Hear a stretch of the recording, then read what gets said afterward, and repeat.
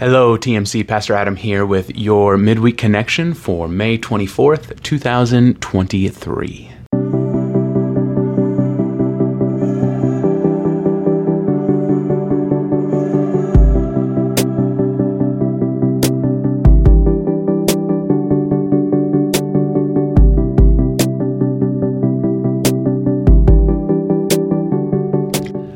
First off, a few announcements for this upcoming week that we want to make sure that you're aware of. This Saturday, May 27th at 5:30 p.m., Global Outreach is sponsoring a dinner for two of our global partners, Tim and Martha, who are currently serving in a closed country, and they've done so for 24 years. And so we want to invite you to a dinner to hear about how God is working in their lives and in their ministry and in their part of the world, and to pray with them and pray for them. And then also, if you feel led to give, there will be a free will offering taken up at this dinner as well. So make plans to be there this Saturday. Then the next day, the Sunday, right after the morning service, we will be having our annual Memorial Day picnic.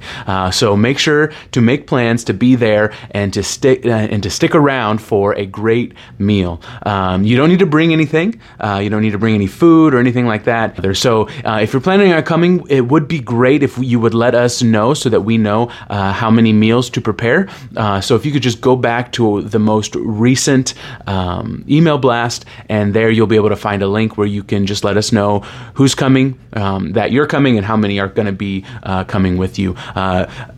Along those lines, we will be eating in the north alley driveway area of the church, and so that morning, Sunday morning, that area of the parking lot will be blocked off the entire morning. So if you normally park there, we're sorry, but you're going to have to find somewhere else to park, because we'll be setting up tables and chairs and different things in the alley there for our meal together.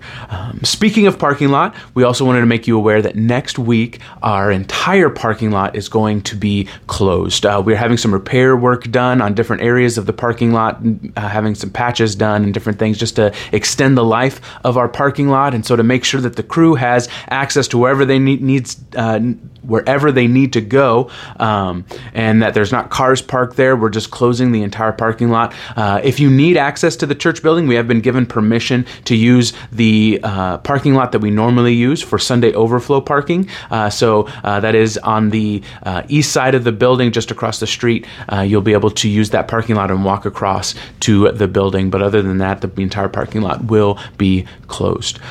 We also wanted to remind you that on Monday, Memorial Day, our offices here at the church will be closed, and so the doors will be locked and there won't be anybody here, so don't show up, because you won't be able to get in. I just wanted to make sure that you knew and were aware of that. And lastly, I'm going to sneak this in here. You have 2 more Sundays to fill those grad baskets. And so we will recognize graduates on June 4th. And so you have just a few more Sundays to get your gifts, your notes, your gift cards, or your books, whatever it is, dorm room supplies, into those baskets to celebrate our graduating seniors. Now for our spiritual focus. This past Sunday, we talked about the importance of caring for the lost. And we saw from Jesus' ministry that to care for the lost, we must do 3 things. We must see the lost, we must value the lost, and we must pursue the lost. And so today I want to spend some time talking about a huge obstacle that I've found in my life that stands in the way of me actively caring for the lost in my life. Can you guess what it is? It's actually something you may not be able to guess. It's actually my schedule.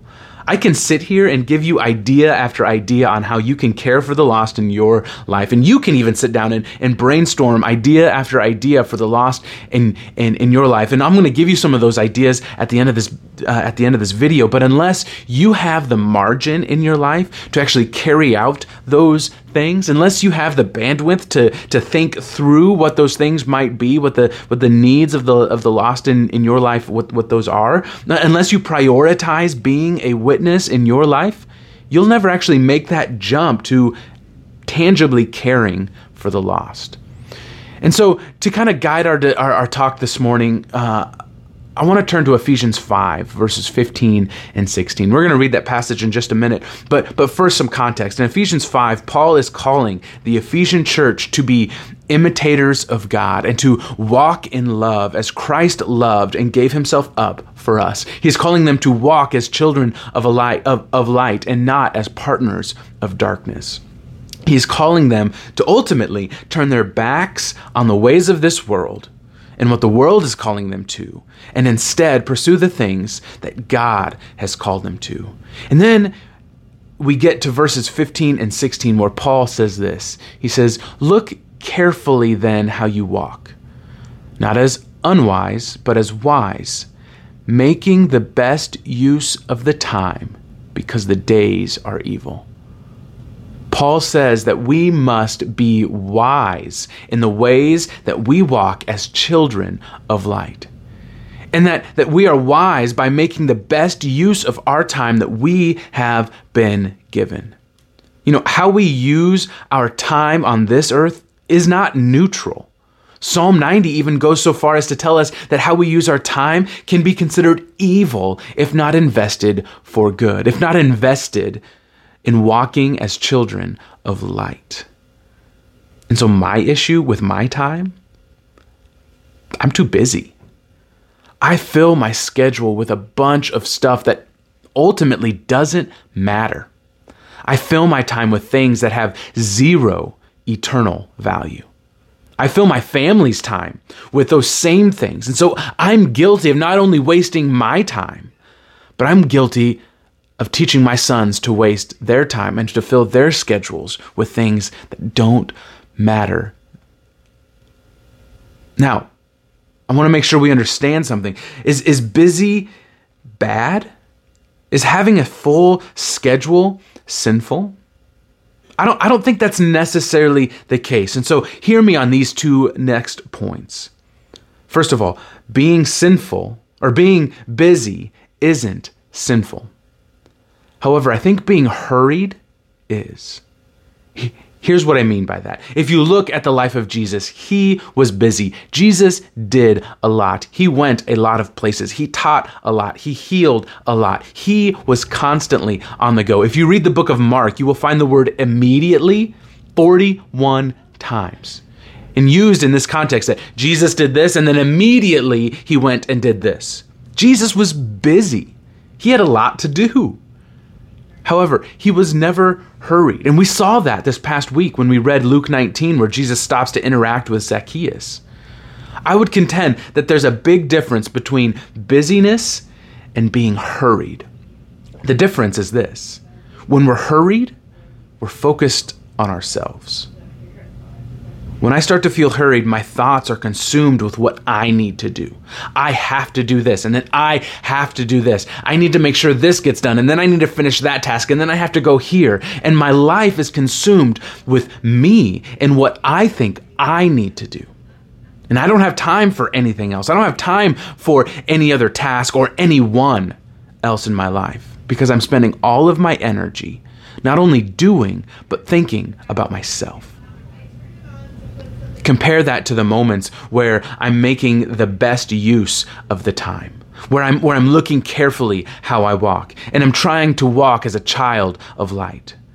Then, in those moments, I may be busy, I may even have a ton of work to do, but my focus is not on myself and my schedule, but rather my focus is ultimately on God and His schedule and the things He has for me to do.